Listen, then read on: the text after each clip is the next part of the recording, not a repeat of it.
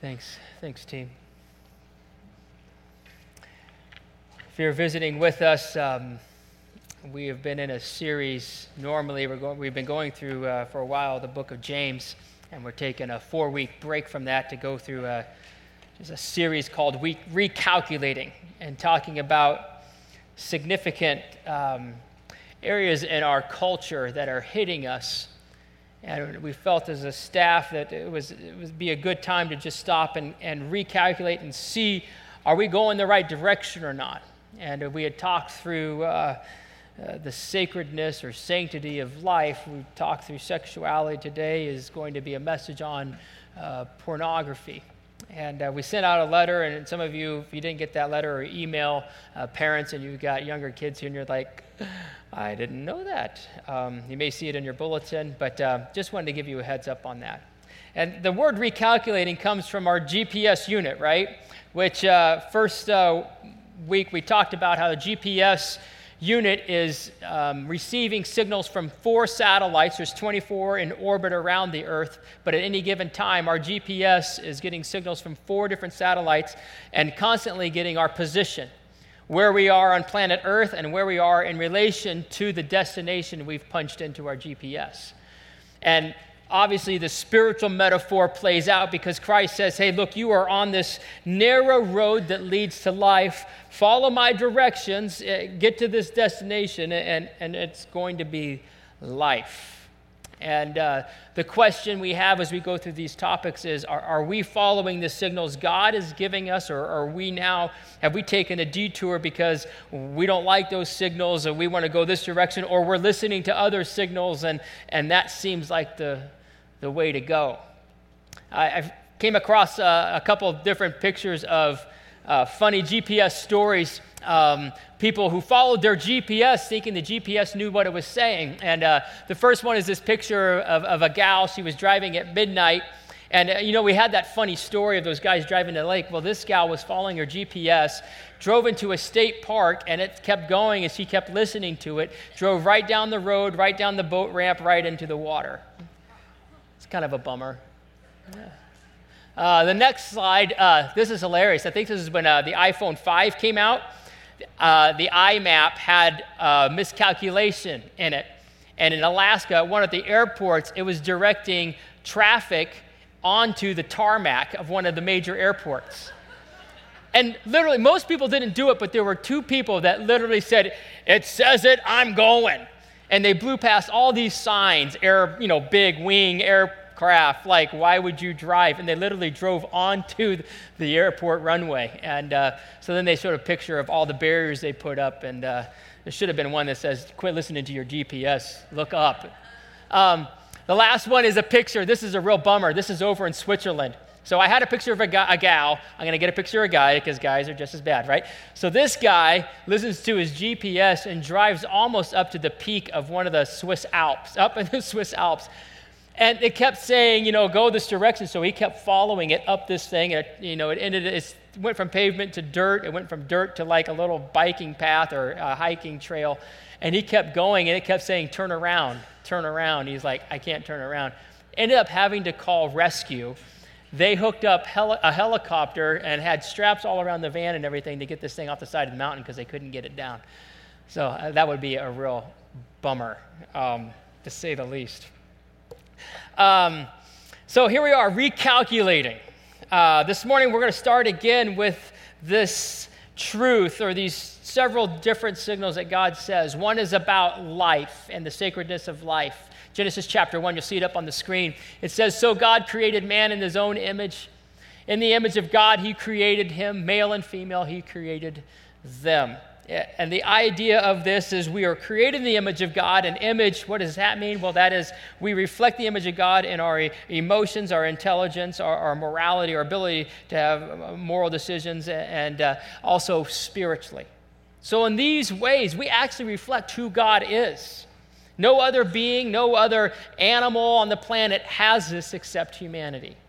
And it is impossible to overstate the sacredness of each and every person. Not only that, Genesis chapter 2, God then goes on and he says this about what happens and what his design for a man and a woman. He says this, a man shall leave his father and mother and hold fast to his wife, and they shall become one flesh. And the man and his wife were both naked and were not ashamed. And last week we talked about sexuality, and God's design is for a man and a woman to leave mom and dad to become one. Well, how do you become one? Well, we just talked about the image of God, so we can become one emotionally, we can become one mentally, spiritually, and physically. And that's the idea that God has in mind for marriage between a man and a woman. The Greek word for this word united, actually when you read into the New Testament, it's glue. So they literally are glued together, right? And God says, you're glued, you're one. And it's a good thing. It's a good thing. It's good, and he starts to put these boundaries around it because it is so good and it's so powerful. It bonds people in a deeply personal and intimate way. Emotionally, physically, spiritually, mentally. And to separate that union is like ripping apart two objects that were glued together, as it were. So today, we're going to come back to this whole idea of marriage, but we're going to look at the boundaries in a different context. Last week, we talked more about the idea of sexuality. Now we're going to talk more about pornography. And when you read through the Bible, you'll encounter this, two words together, sexual immorality. And if you're part of the church 30 or 40 years ago and way beyond that, back in the day, the word they often would use in the Bible, and they've changed it now, but it used to be fornication. And it was an umbrella term for sexual immorality, and they've changed it now to sexual immorality. When you go into the New Testament, the word is actually porneia, Greek word. If you had the Greek New Testament, why do I say the Greek? Because that's what they wrote it in. The original manuscripts were written in Greek, so when you go back and you read what those authors wrote, porneia is the word they use, which is what we get pornography from, obviously. And whenever you read this, it's over and over and over again. It's never a good thing. Porneia is never, ever shown to be something good. It's always something evil. For instance, Colossians chapter 3, verse 5 says this, "Put to death, therefore, what is earthly in you, sexual immorality," the word would be porneia, impurity, passion, evil desire, and covetousness, which is idolatry. 1 Thessalonians 4, "For this is the will of God, your sanctification, that you abstain from sexual immorality," porneia. 1 Corinthians chapter 6 says this, "Flee from sexual immorality," porneia. "Every other sin a person commits is outside the body, but the sexually immoral person sins against her own body." And it's an umbrella term that incorporates anything that is sexually immoral. We as a culture have made that word and redefined it to be this whole practice of lust. Whether it's visually in terms of images or reading, that's kind of how we understand porneia today in our time. When Jesus starts to speak about adultery, he did something interesting. And what was happening was there were religious people that were working their way and creating all these rules so that they could get away with all kinds of other sin and yet, quote unquote, still keep the law. And Jesus cut right through it and said, whatever. And he wrote this in Matthew. He said, "You have heard that it was said, 'You shall not commit adultery,' but I say to you that everyone who looks at a woman with lustful intent or a man with lustful intent has already committed adultery with her or him in her heart or his heart." Jesus went to the heart of it, right? Where nobody can see, but we know what's going on in here. And he goes right to the heart of it, and he says, even looking at someone with lustful thoughts was adultery. Emotionally bonding with someone that is not our spouse would be adultery, evil, wrong. And God didn't stop it there. He goes on in Ephesians. He says this. He says, among you there must not be even a hint of sexual immorality, porneia, or any kind of impurity or of greed, because these are improper before or for God's holy people. A hint. Not even a hint. Like, what's a hint? Well, it's so small. It's like that little tiny gap. You can just a hint. And the thing about a hint is nobody sees it. It's all up here and it's all real clean, but he's saying not even a hint of it.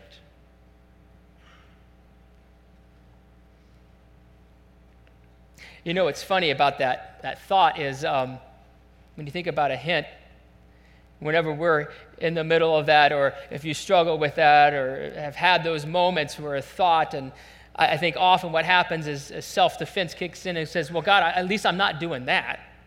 Well, I'm not doing that. I'm not as bad as that. I'm not like them. And God's over here going, you're looking the wrong way. The line's over here. Is there a hint? Is just a hint? That's what I'm talking about. You know, what's interesting is in the last probably 20, 30 years is what science has done and the medical profession has done in understanding the impact of lust, pornography. And what's even more fascinating is that it is only confirming what God is saying in his word and has been saying for thousands and thousands of years. It's dangerous. It's incredibly dangerous. Science says pornography is addictive, progressive, and deadly. I want you to see a clip about how addictive it is. Pornography goes in through the eyes, in through the iris, and triggers a release of chemicals in your brain. Chemicals like dopamine, serotonin, epinephrine, oxytocin. Now, this is a science class, but you may have heard of some of those. Now, these are natural chemicals that your body produces. These chemicals are needed. When you do drugs, hard drugs, or look at pornographic material, your brain is overloaded with these chemicals. After you keep looking at porn, your brain gets used to those high amounts and builds up a tolerance. Those same images that once gave you a rush don't have the same effect anymore. In order to get that same rush, it not only takes more of it, but it also takes a more hardcore version of it. Your brain becomes dependent on that rush of chemicals and literally rewires itself to think that that's normal, and so you cannot function without it. That is addiction. The same process happens with cocaine and heroin. They can't stop. I want to just give credit to that website, Fight the New Drug, and it's all about trying to help people understand pornography, the effects of it, and how to help other people get out of it. But what's interesting is it is scientifically now proven. That's what happens with our brains when we're looking at pornography. It is addictive. It is as much addictive, or is the same kind of addiction as a drug addiction, as a chemical addiction, as addiction to alcohol. And when you start to see that image, you realize why God says this is dangerous. This is why God places boundaries around sexual intimacy and becoming one, because it is so powerful. And what Jesus has been saying all along, science is only now starting to discover. And God's like, told you that a long time ago. Not only is it addictive, it's progressive. And just like that guy said, it takes more and more. Just like a drug addiction, where after a time, the drug or the hit has to be a bigger hit to get the same level of high. So also with pornography, it has to get more extreme to get the same high. And you start to crave more and more extremes. And you start to see this progression from what would be like very tame to more and more explicit, into what you would cross a line to where the Bible even talks about it's beyond just this. Now you're getting into something that is perversion,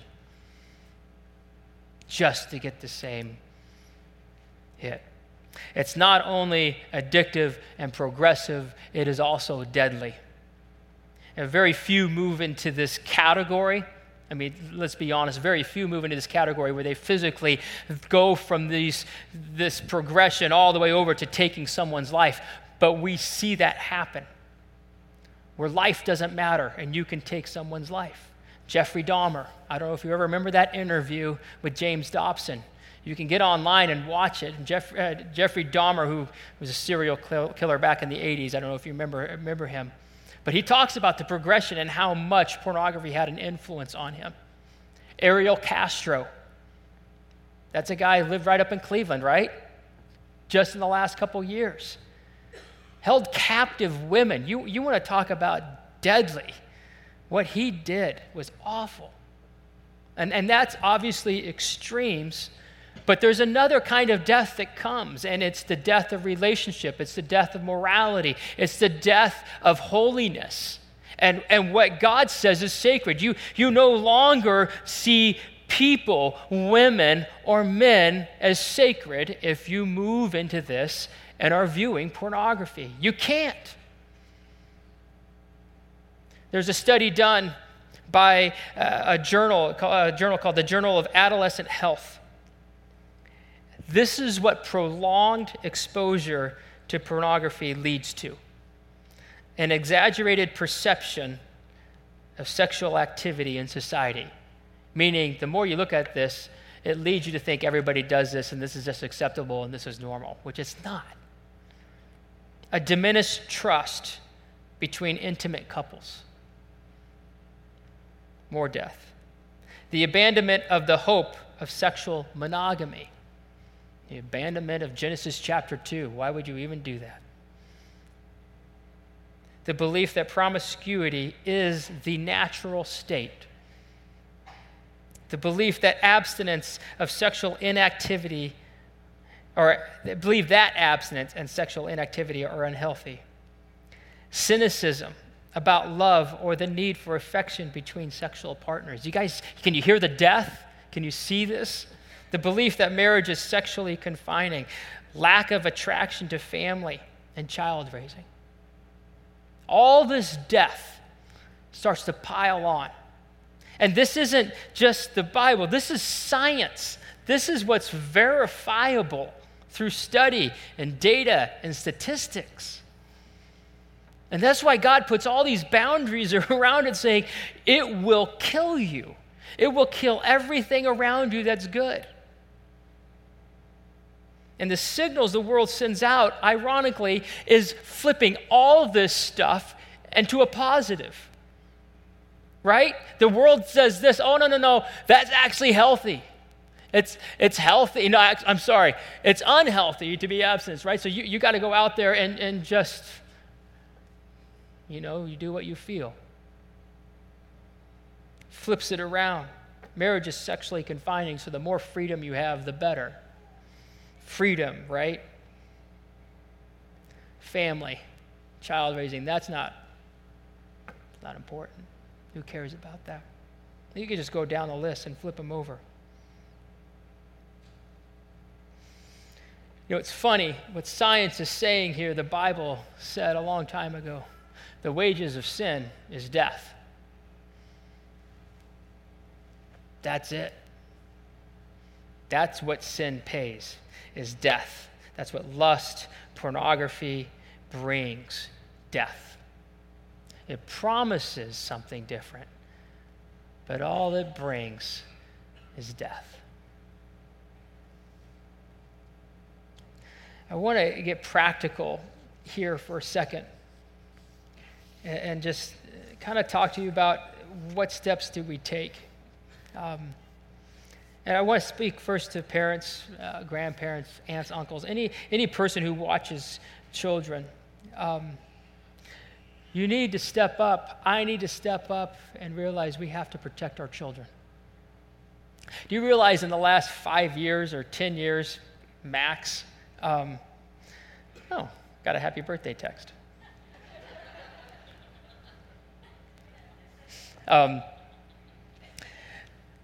There's more on here when you think about it in the history of the world.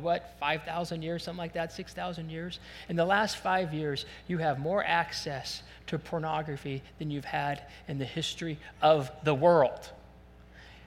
It's in your pocket. Like, you could put this in your pocket. 30 years ago, it wasn't in your pocket.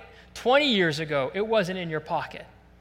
I mean, it's just come in the last few years that we have incredible access. And that's the problem. We were talking about this around our dinner table. Our technology has outstripped our morality.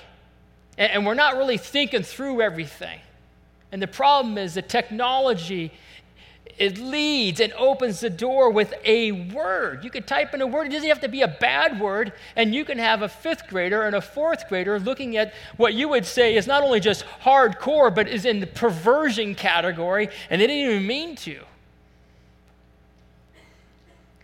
Parents, if you have children with a smartphone, and they're 5th grade, 6th grade, they're in junior high, and you don't have restrictions, you're playing with fire.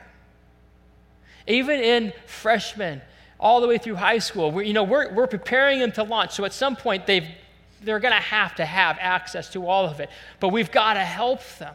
But if you're giving a 4th grader a phone without restrictions, you're playing with fire. Not only that, you might as well just give them some crack cocaine while you're handing out the phone. Because that's how dangerous it is. That's what that says. That's how dangerous that is. I have a story, it's not in our church, not in our town, but a young girl, junior higher, had an iPad, right? Tablet, and somehow saw an image or a video, and it was hardcore. And she got addicted. Like you think, oh, that's not going to happen to a girl. A young girl grows up in a Christian family. How's that going to happen? She got addicted, and the parents were wondering what's going on with our daughter because she just went down into depression. It was just like this girl that was so filled with life was all of a sudden just morose, despondent, depressed, could not figure out what was going on. Finally, I don't know how many months in, they finally sat down with her and said, what is going on? And it all came out. She'd been looking to this hours upon hours. Parents, if you don't have restrictions on this thing, you're opening your child up to incredible danger. iPhones have great restrictions. Steve Jobs, he had kids, and he built the iPhone and the iPad with his kids in mind. You can shut off the internet with your iPhone and iPad. Androids, I don't know. I had an Android. It wasn't as effective. But he did it because he had his kids, and he didn't want his kids to have access to that stuff. That's why when you go on the App Store for the iApps, they don't have all this pornography. Now, unfortunately, Steve Jobs has died. Hopefully Apple keeps that vision of protecting our children. But you can restrict this. And I know your kids may cry, and they may whine. Who cares? You're the dad, you're the mom. Tell them no. You'll pay for their counseling later. That's right. You can say no to your kids. It's not a big deal. The earth got by. How long did humanity get by without the internet? Well, until Al Gore invented it in the 90s, we were, right? Really, you think about it, 4,000, 5,000 years, we're fine without the internet. And at some point, you're going to have to lead your kids and say, okay, we're going to start to trust you more and more and handle that. And maybe you put something like a software, third-party software, you download Covenant Eyes. You put it on the app, you put it on your computer. Maybe you pull all the phones or you pull all the iPads and stuff and you set them aside at night, like at 9 o'clock. I want all the phones, I want all the iPads. Nothing good happens past 9.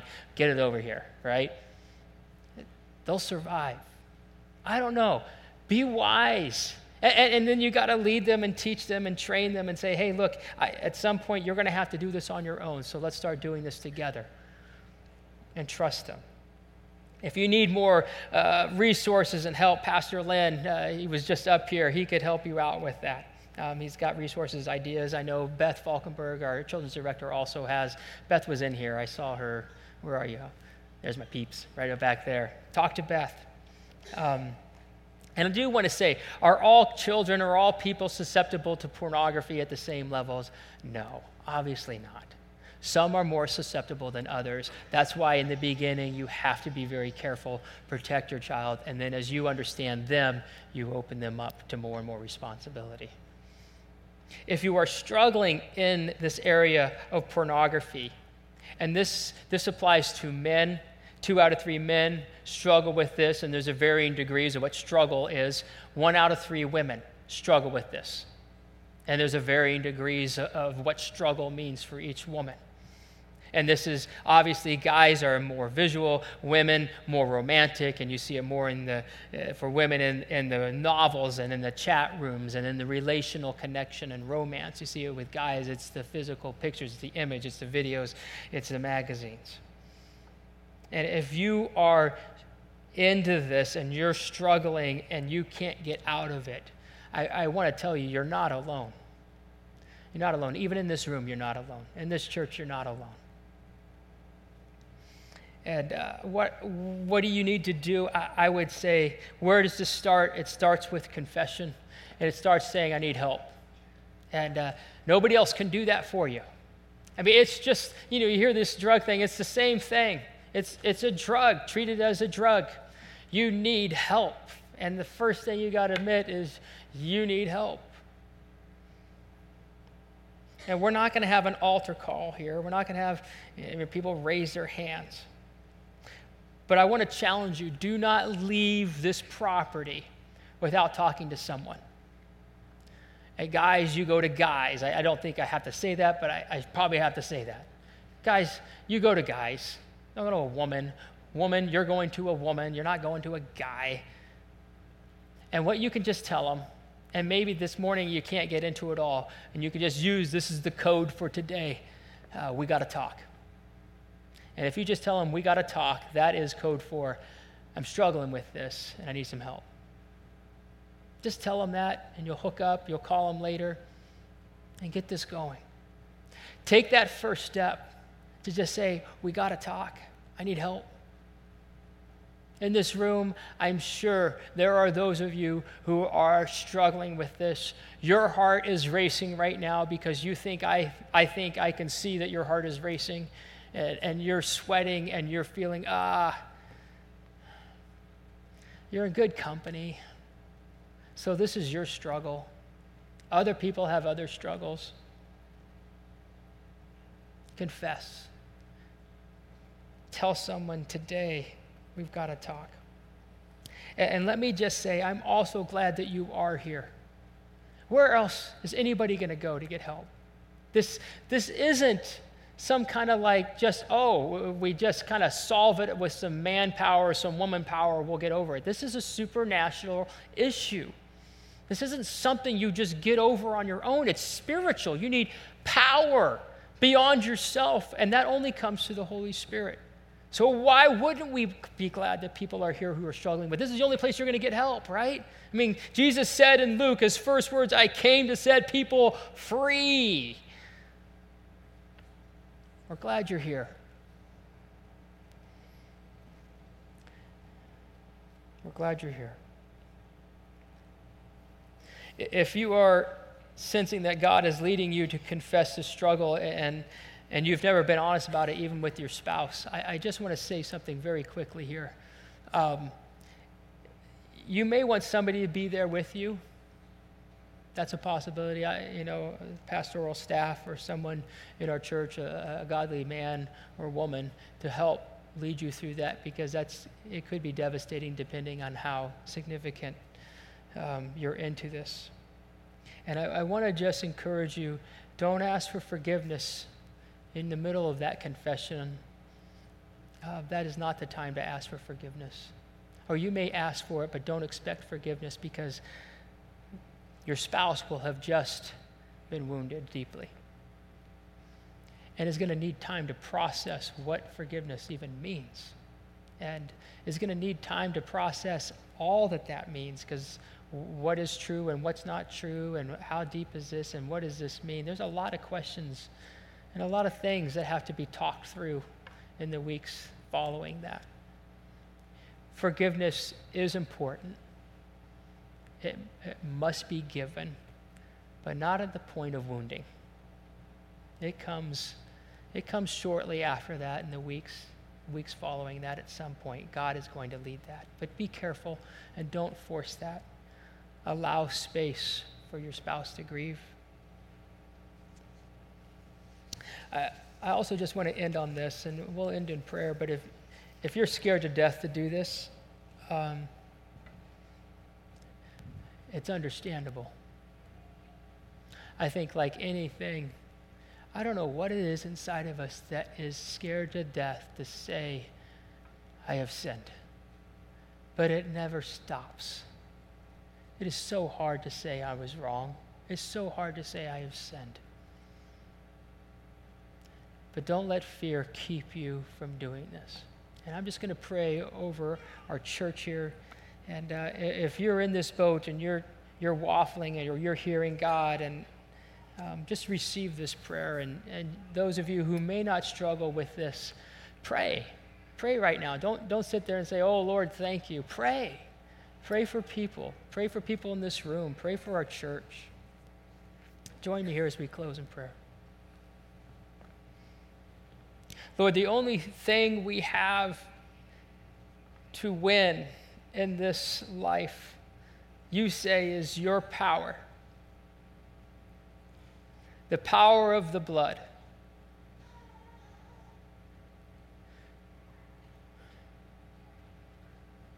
Power of the blood across washes us clean. It's our theme song. It's all we got. Your blood washes us clean. Your body broken for us, Lord, is what breaks the power. The resurrection guarantees it's for us. So in the name of Christ, any voice that says this isn't possible, any voice that is pouring out fear and pouring out escape and pouring out all this stuff that's not of you, Lord, I pray right now you would silence the voice, and the only voice in this room is yours that says there is victory and there is strength. We bless each person here who is struggling with this.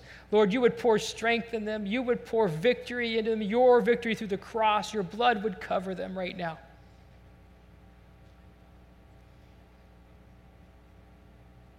I pray for any who have been wounded by this, Lord, would you come and cover them? Would you bring even new healing and new comfort today?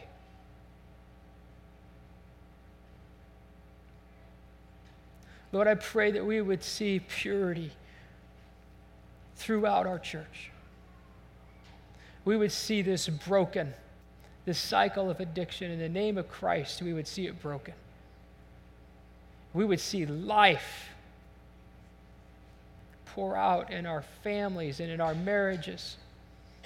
And those who are single and those who are standing for you, Lord, outside of marriage, you haven't led them into marriage, Lord. I pray that you would pour into them strength and courage and hope in you as they seek to live a pure life in your name, Jesus.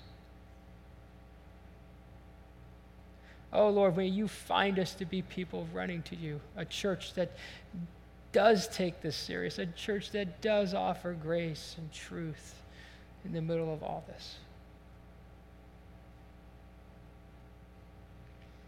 Amen.